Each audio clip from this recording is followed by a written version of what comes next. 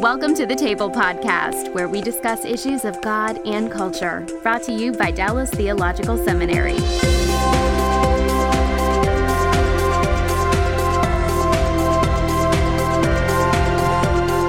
Hi, I'm Bill Hendricks, Executive Director for Christian Leadership at the Hendricks Center, and I'm so glad to welcome you to this edition of the Table Podcast, where we discuss issues of God and culture.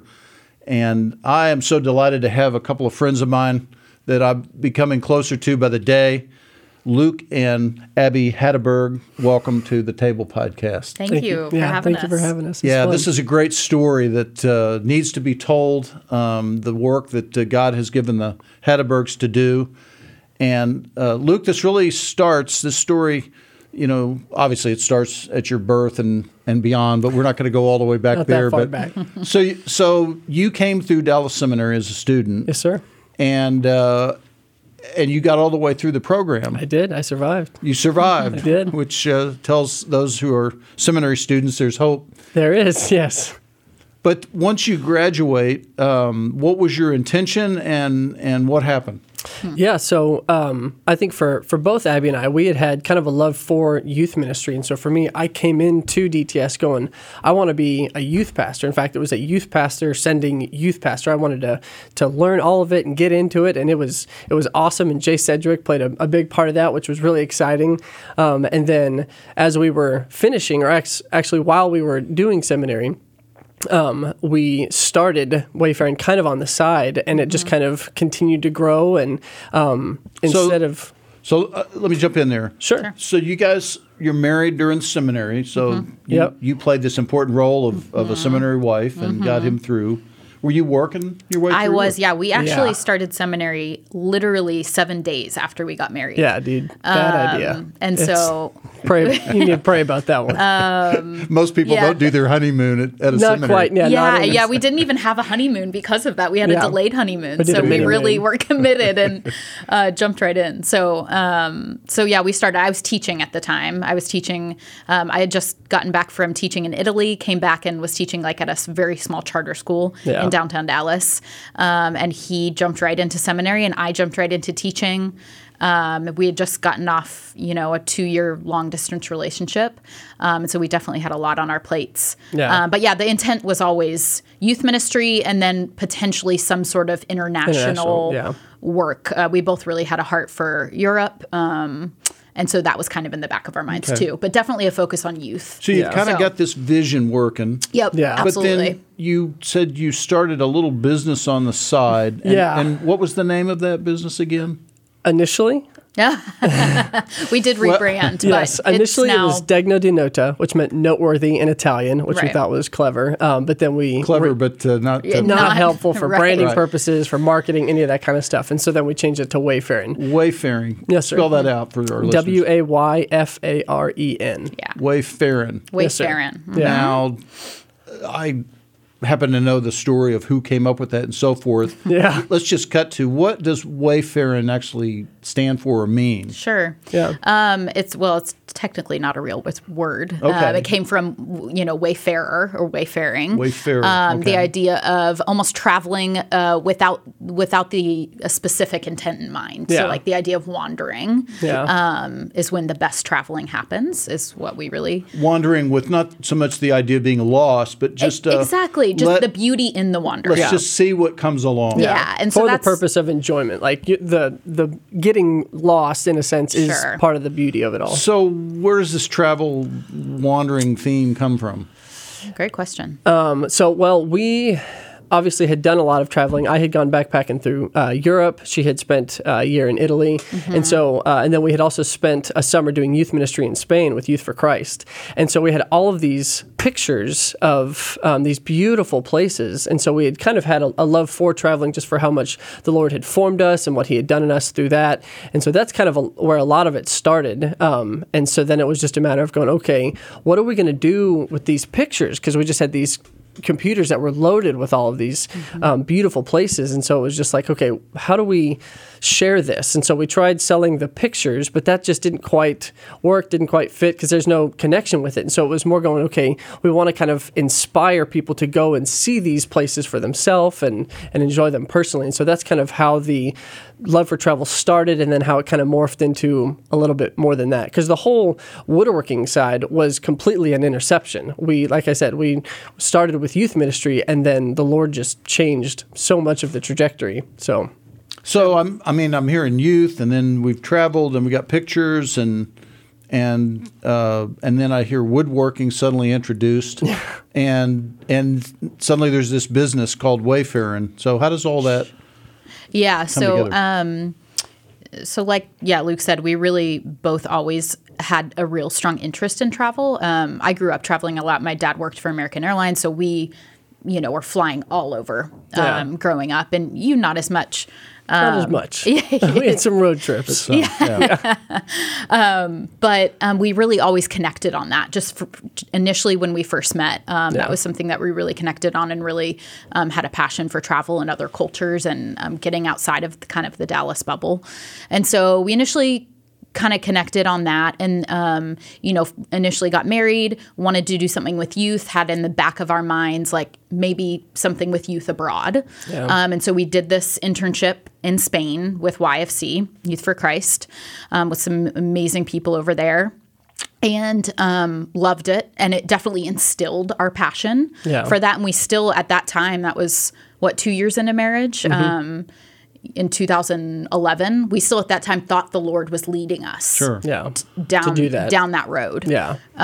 So what was the woodworking part? Sure. Yeah, so after writing and reading and writing and reading over and over, I think I just needed a creative outlet. I needed something to do with my hands. I need something to separate from just the content where I can kind of release and relax. And so anyway. By the way, did nobody No. Talk to you about, people that love to work with their hands typically don't end up in seminaries. Yes, this is true. Well, a lot of people just didn't understand what was going on, or they'd make some joke about how that's what Jesus would do or something. And I was like, I don't really. But I don't even think you really discovered your love for working with your hands until you were 3/4 through seminary. Yeah. Because we started it just on a whim, wanting to raise our kids around just making things. And so we bought a table saw and then just started. And some friends of ours encouraged us to start making things. And we made this pushpin travel map. And they were like, you should sell this online. And we're like, that's crazy. Absolutely not. And they kept pushing us and encouraged us to do it. And so we did. And then the Lord just kind of started to grow it from there. And it continued and continued. And then. So people started to go to your website and buy. Yes, sir. Buy the pushpin travel maps. Yes, sir. What'd they look like?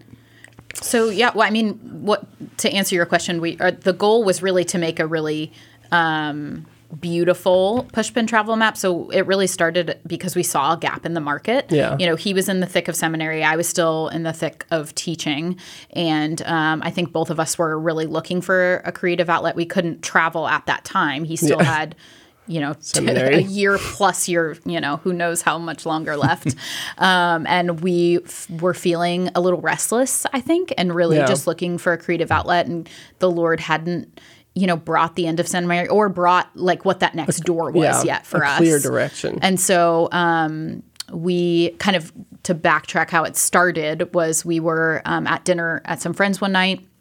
And they had just got back from a trip and had this huge map on their wall, pinned where they had been, where they wanted to go. And anyways, we spent the whole night talking about their adventures and our adventures, and just such a lovely night of swapping stories. And we left thinking wow, that was amazing. How wonderful to be able to, connect in that way. And but that map was really ugly. It was really ugly. And so then we kind of launched us into a hunt for a pushpin travel map, and we couldn't find anything on the market that we felt was really beautifully crafted in a really timeless and really high quality way. Everything was go ahead. So let me interject if you don't mind my asking, why is it important that a travel map with pushpins be attractive? Do you want to take that one? Sure. I think I mean, our lives were changed in travel. Yeah. Whether it's the people, whether it's the places, whether it's just those moments that you have just with the Lord, and it's just you on a walk in a place that you've never been. And so when you have these moments where you're just like, man, I was changed on that trip, and then you come home and it's just this little goofy poster that you just kind of have tacked on to the side of your wall or something like that. Whereas when it is this beautiful thing, you can look at it and you can enjoy it, and it's a discussion piece, and you have conversations around it with people, and they're like, oh, where did you go and what happened and all of that.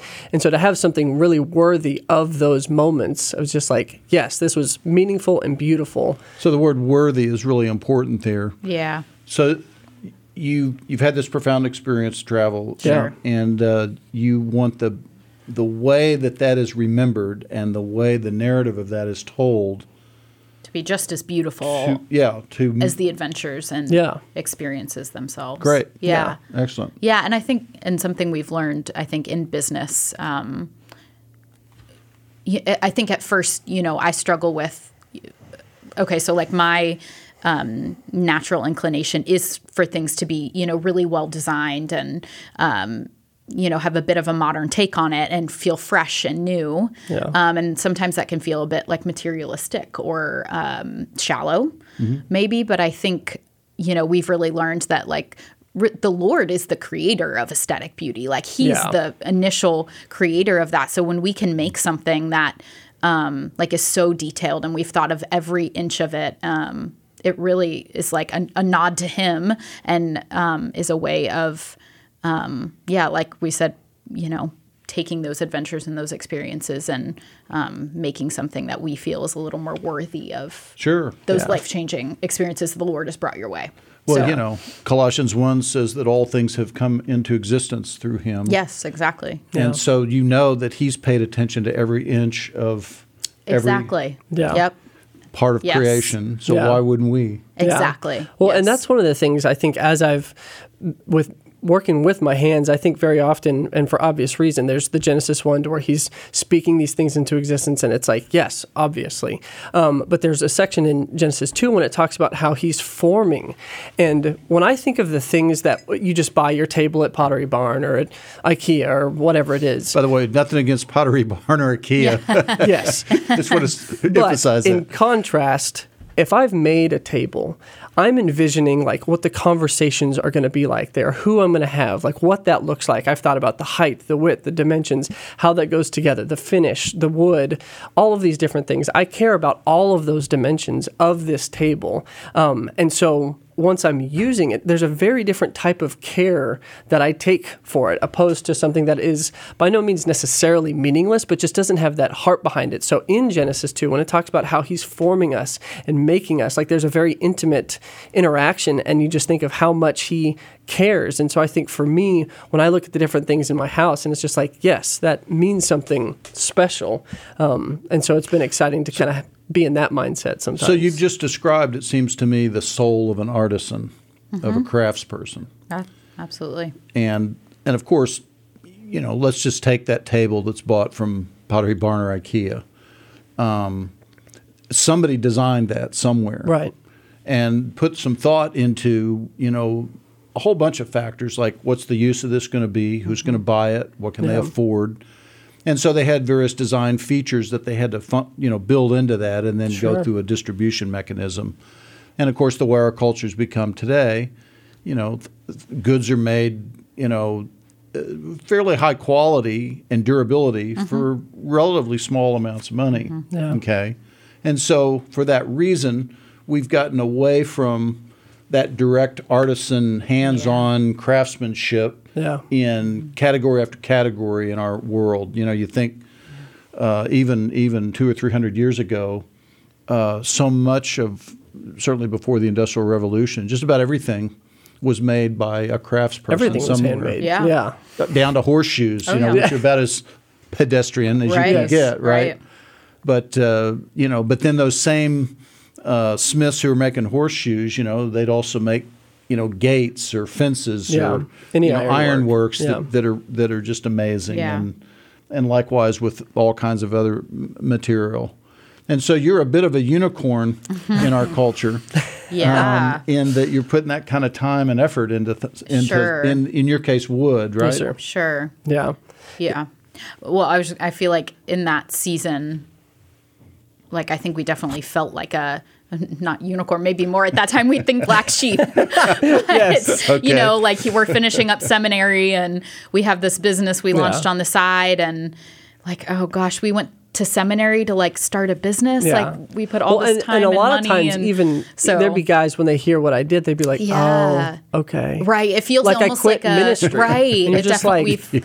I think we really it's had a to little work through different. some insecurities about Like you'd sold out. Yeah, exactly. Yeah. Well, like it was a yes. casualty, like man down, and it's like Right. You didn't have what it took to. right. do No, ministry. and that's how sometimes, not Right. always, but there were No, times where yeah. that's how it is talked about, and I think does almost a disservice to both those who are in vocational ministry and those who are not. Correct. Because I think being trained in the Word, no matter what you do, is very valuable and very powerful, and I think it radically changes your worldview and the way that you treat people and that you do work, and so. Well, and truth be told, to deliver an outstanding sermon, say, takes some real artisanship. Absolutely. And Yes. gift. Absolutely. To mentor and disciple somebody as it is done by Christ in the New Testament Yeah. in today's world, there's some artisanship and craftsmanship that goes into that. as well. Absolutely. So, enough said on that point. Sure. Yeah. So you're making Maps. maps, Right. Yes, sir. and you're starting to sell them online, and it's growing, and you suddenly Yeah. realize, whoa, we got something here. Yeah. So what do you do? Well, yeah, at that time he was a youth pastor at a local church. Yeah. And things were They're going well. Yeah, growing. I think faster than we had anticipated. I think we never set out to create a business. No. I mean, I used the high schoolers as free labor because it was basically like I'm finishing seminary and I'm working at this church and all these orders are coming in. And so I'm trying to figure out what in the world am I going to do with this? And so I saw the difference between what these guys were like on a Sunday morning or a Wednesday night versus how they were when they were in the shop with me, and the amount that they would open up, the things that we would talk about. I'd get them on a good day and I'd get them on a bad day. And it wasn't so now you've opened up another door. Oh, totally. Another layer of mentoring. Well, and that's kind of where it started to bubble over into where even after the kids graduated, still wanting to be involved, still wanting to help. And so I think that just even further solidified like, oh, this is just as much of a ministry as it is working in the church. And so that, I think, has just continued to be the pattern throughout as we've just done sparked like a Reframe. question in our minds, like, could, our ministry look different than we initially, this picture we had in our minds of us, working in a church, being in youth ministry, potentially going abroad, which, I mean, that has taken years. I would say probably up until we got our first commercial space 2 years ago. The Lord took 4 or 5 years to work that out in us, like a confidence in that, a joy in that, not the insecurity that we felt of, like, we went to DTS, but we're now doing we're running a business now. So the picture that came to my mind as you sort of described these teens kind of working as free labor, as you called it. So let's go back to another carpenter, woodworker, Jesus. And he spends the first 30 years of his life apparently, working with his brothers as a carpenter, which is really not just wood, but probably stonemason and all kinds of craftsmen in general. Yeah. And we don't have a lot of information there, but it seems reasonable that we can deduce if he was indeed a carpenter. He gets up kind of about the age I perceive you were, 28, 29. Yeah. Getting up close to his, formally starting his ministry. Ministry, right. Yeah. So imagine you're like a 17, 18, 19-year-old kid, and you're on a job or in the shop with this guy named Jesus. And so he knows a few things, about wood and working it. And, there's the work, but then there's the guy. Yeah. You like want to go back there and just hang out with him because you ask him questions and he says these things and you're like, what does that mean? Right. but he's such a good guy. Yeah. And so that's what you were doing. Yeah. I would say as a third party looking in, like that is couldn't be a more true picture of what happened in the shop with Luke and all these, so many, young men that have come through our shop now. It was just a, really beautiful means of relationship that, I think some really neat conversations can happen when you're doing something else and you're not just, there's sometimes in ministry mode, when you're like sitting there sanding boxes together, forever. Like a really neat, forever. Some really neat conversations that can happen. Yeah. And I think as we got into the business, throughout the years, we realized that. Well, and an even further layer on that, Abby, is it's not like Luke is, sitting down across the table from some 16-year-old going, tell me about yourself. Right, exactly. Not so much. No. We're doing something over here. Yeah, it feels a little more approachable. And then suddenly the 16-year-old is telling Luke about himself. Exactly. Yeah. Well, and I think it just opens up just an honesty that I just think is unique and is different. And it was fun because as we, transitioned out from the youth ministry at the church, I think for me especially, just having gone through DTS, like I knew what that was like. I knew how difficult it was. I knew the fears, the questions, the frustrations, the fears, all of them. And it's like, and I had just always wanted someone to come alongside me and be like, hey, man, I've been through that. I know what that's like. I know how scary that is. And so I just was like, 5 minutes down the road, but I think it was also going, let me step in. And it's not in the sense of where you're working at a church and sometimes you're like kind of doing an internship, kind of hoping you're going to get a job from it at the end of it. Whereas with this, there was just a purity to it all, to where it was like, I'm wanting to send you out after this job into wherever it is that the Lord has you going. And so you're saying, when you were working with the youth group, it's teens at the church. Yes, sir. But then later it's seminarians. Right. Seminarians, yeah. And so I think, currently our studio manager, our last 4 apprentices have all been DTS students. So pretty intentionally after we kind of stepped away from youth ministry, pretty intentionally after that, we've hired almost exclusively DTS students. Yeah. And so the intentionality there has been, obviously they have some. That's a job, and they learn some skills. Absolutely, yeah. But the real intentionality is there, as I thought I heard you articulate it, is, look, I know what you're going through. Yeah.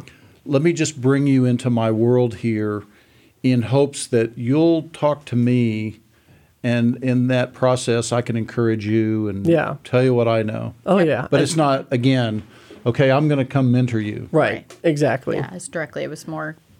Yeah, really indirect, beautiful thing that kind of...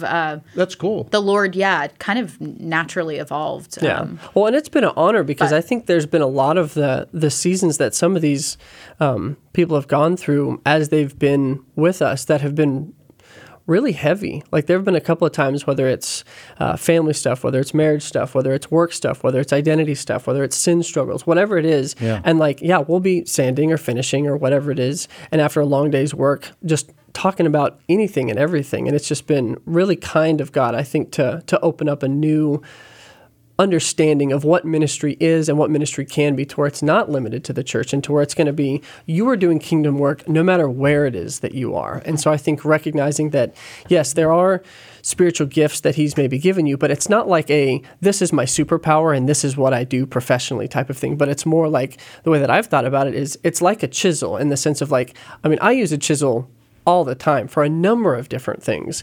And so I think putting more stock in the craftsman rather than the tool, in the sense of going, okay, Lord, how are you going to use me? Because I want to be fit for that. I want to be used for that. I want to be available for that. Mm-hmm. And that's different than going, okay, what's my job? Well, okay, if this is my degree and if this is what I should do. And because he's going to use you in so many different ways. Yeah. Yeah, that's a good way to say that. This episode is brought to you by the Truce Podcast.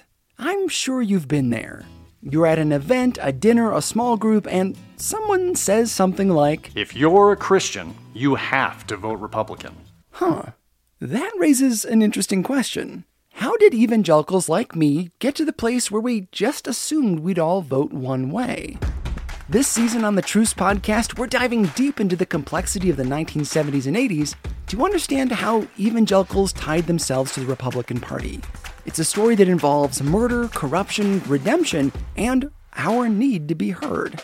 I'll be talking with celebrated historians like Rick Perlstein, Pulitzer Prize winners Frances Fitzgerald and Jesse Eisinger, and some of the best guests I've ever had. Truce is the show that uses journalistic tools to look inside the Christian church. We press pause on the culture wars in order to explore how we got here and how we can do better.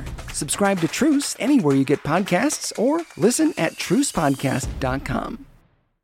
Well, we do a lot of integration of faith and work topics on the Table podcast.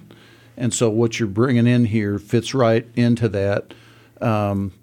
Many of our listeners, they don't have their own business. They're not entrepreneurs, but they're a manager in a company or a supervisor, or they're an associate pastor or some position in a church where they have people reporting to them, and de facto they're actually managing people. Yeah. Certainly they're interacting with people, and even people that aren't managing or supervising have coworkers. Yeah. And Henry Ford, the auto builder, said when you hire a hand, because that's what they called the workers in those days, when you hire a hand, you get the whole rest of the body thrown in. And his point was that people bring everything they are to work. Yeah. And when you hire a person, you hire the whole person, which means they bring not only their skills and whatever value creating assets they have for the job, just what you said. They bring their desires, their hopes, their aspirations. They bring their fears, their failures, the problems from home, their relational challenges. They bring all of that. Yeah.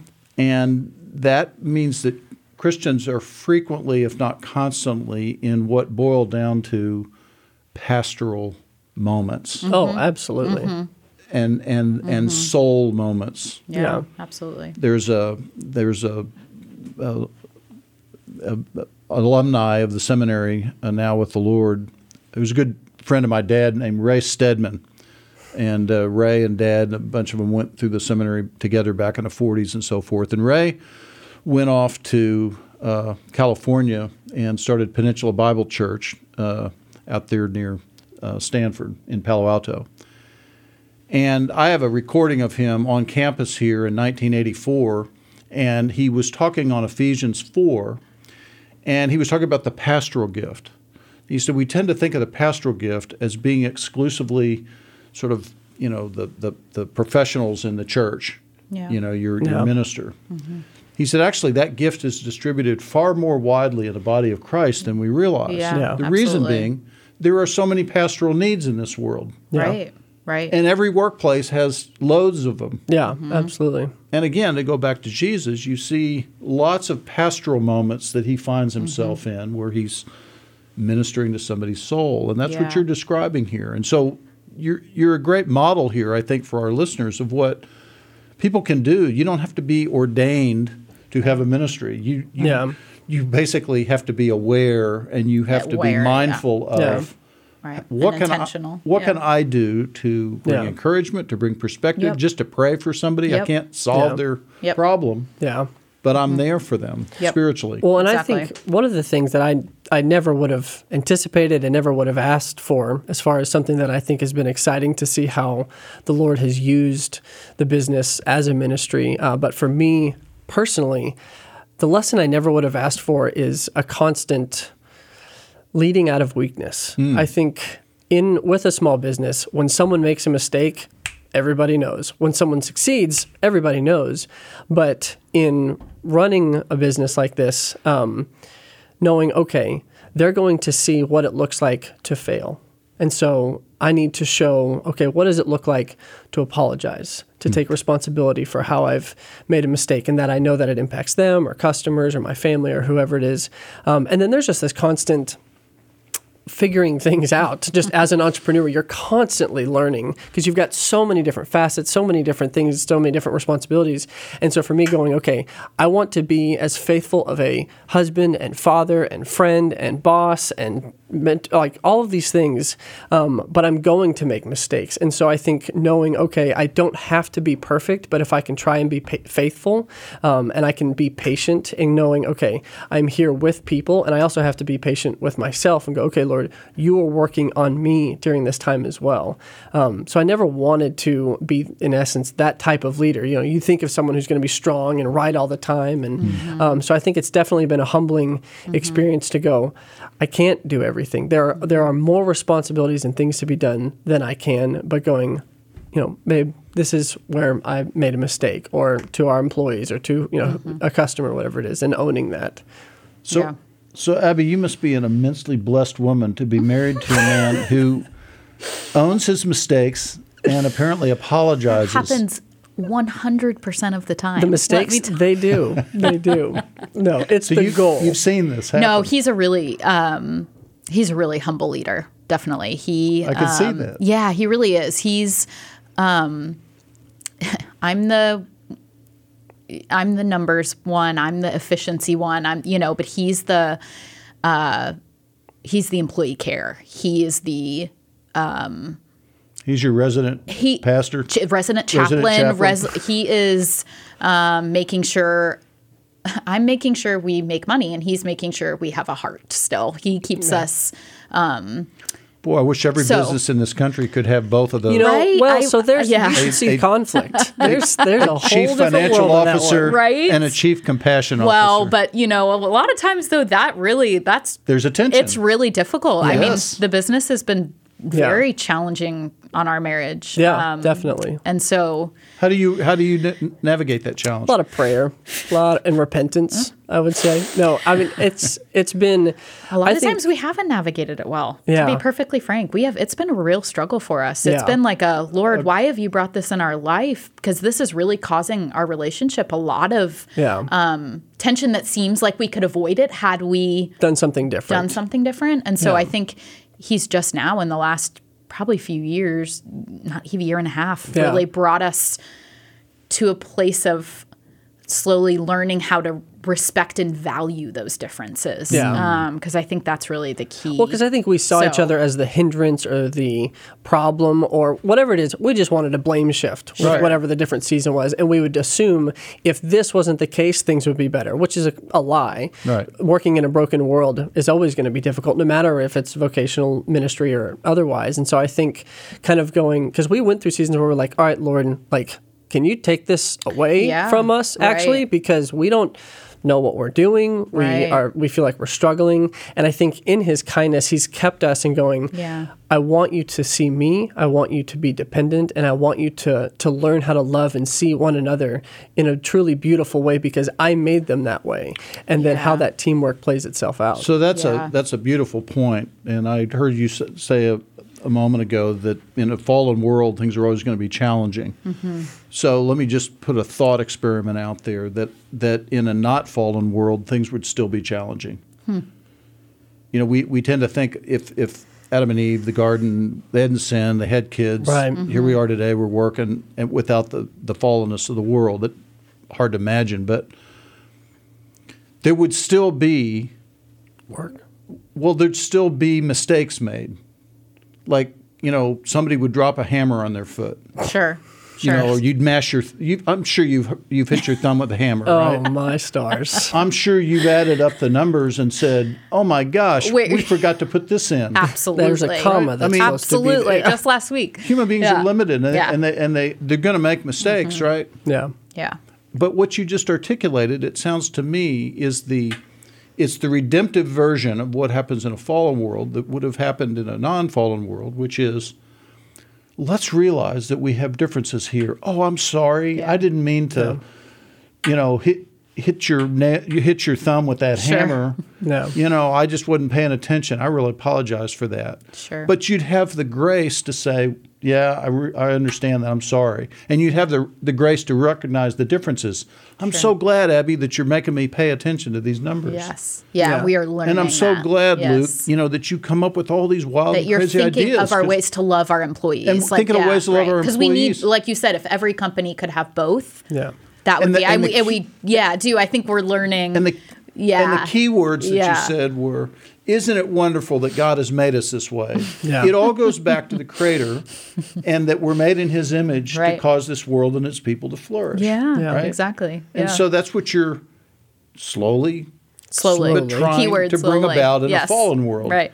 Well, and I think at times, because as far as we know, obviously, is that Jesus was either working with wood, or some people go stonemason, some whatever. It doesn't matter. It's more, I think, the idea of craftsman. And so I think for me, trying to understand that mindset and to where it's kind of like, I mean, I know that there have been times where I have gotten a splinter that is like the size of a samurai sword in my arm. And I'm just like, what in the world? But I've thought different times of going, when Jesus was working with whatever it is that he was working with, when he got a splinter, I mean, that is just going, I mean, he would, whether it's the thorns, he's like, this is not supposed to be this way. We're not supposed to, whether it's splinters or, but even to the point where, like, he would have known the species of wood that the cross was made out of, that he was hung on. And it's kind of like, and it's not just because he's omniscient, though he is, but it's because he would have worked with it. He would have seen it. Hands and so on. exactly. And so I just think that there's a different type of, material element that I've gotten the privilege to enjoy, but at the same time, I think it's grown into a much bigger vision of understanding this made world was made by someone who worked in this world when it was broken, though he designed it to not be that way. Yeah.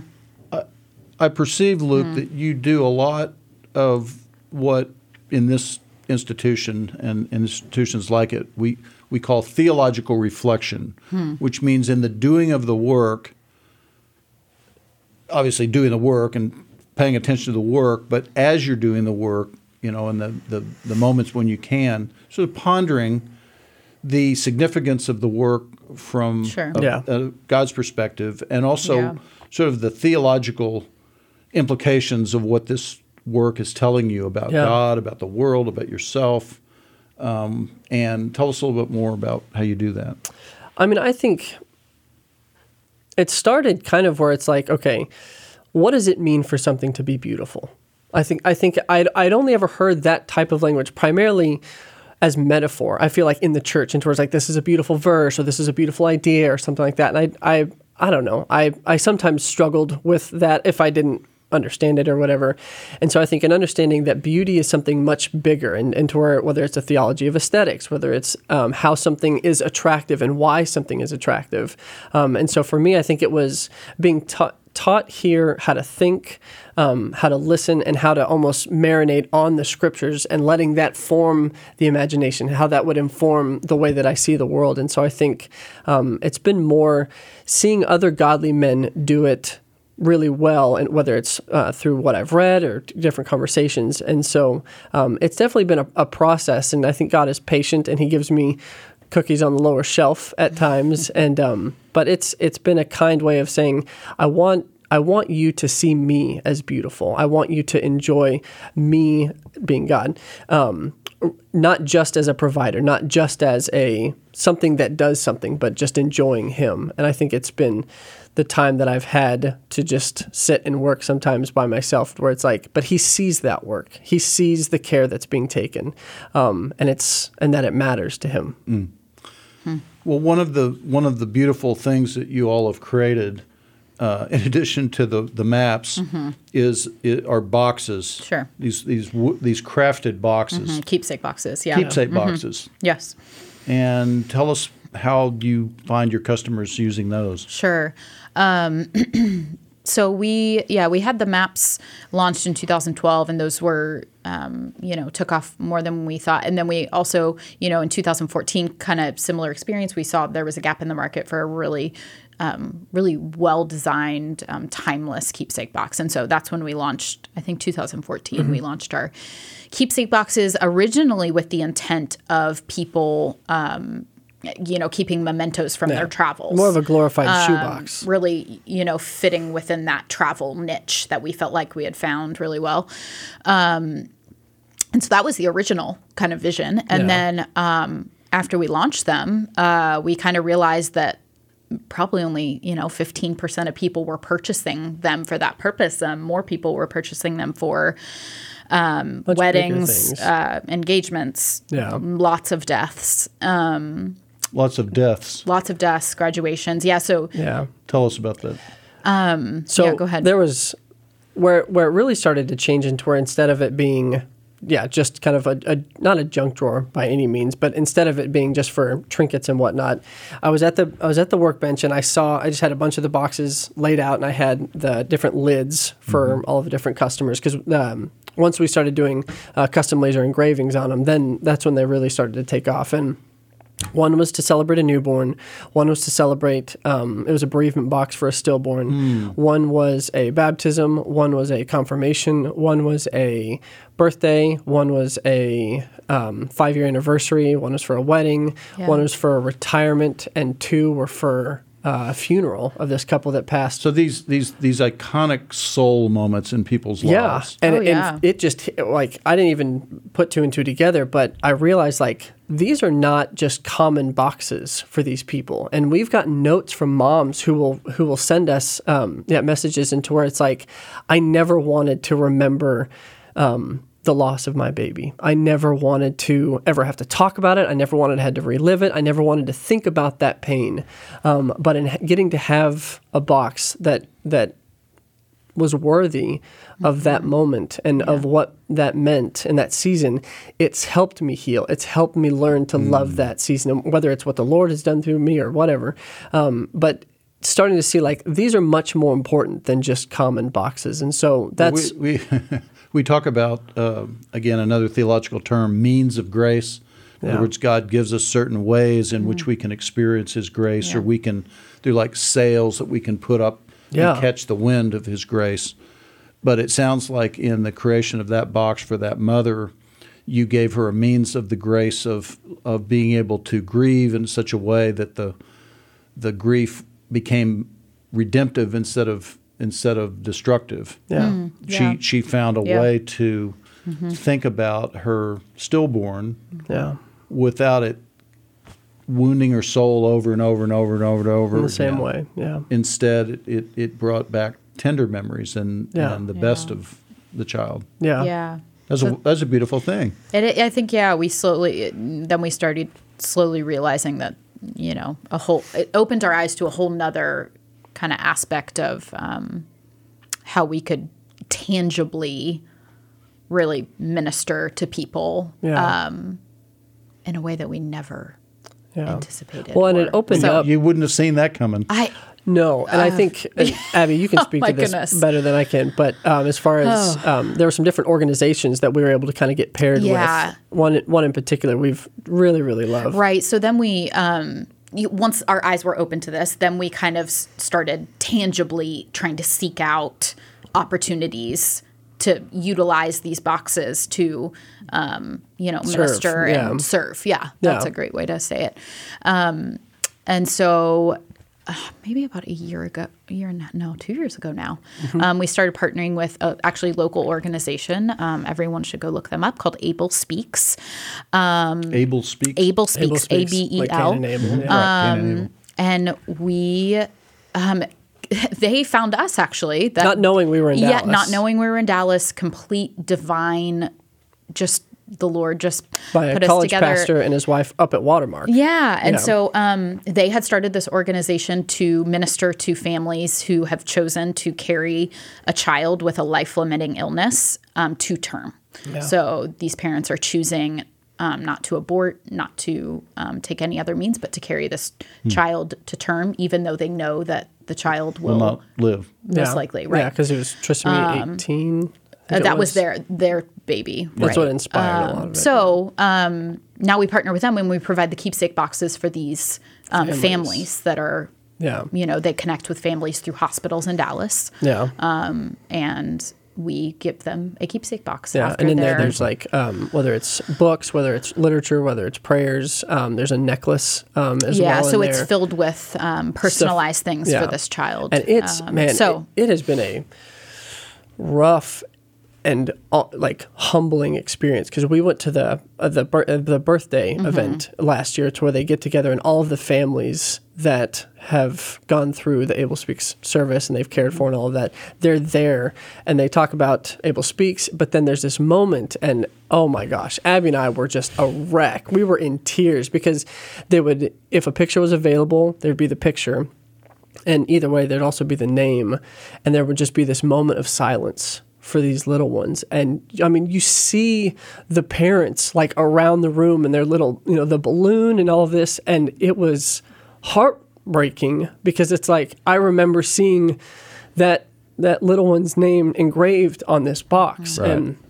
I mean, it has just been so humbling. And it's an honor to get to step into that area of brokenness for a family and love them in such a simple, making a box. Tangible way. Well, once again, the picture that comes to my mind here as you go to these folks, many of whom you've made these boxes for, and you're sort of with them in their pain.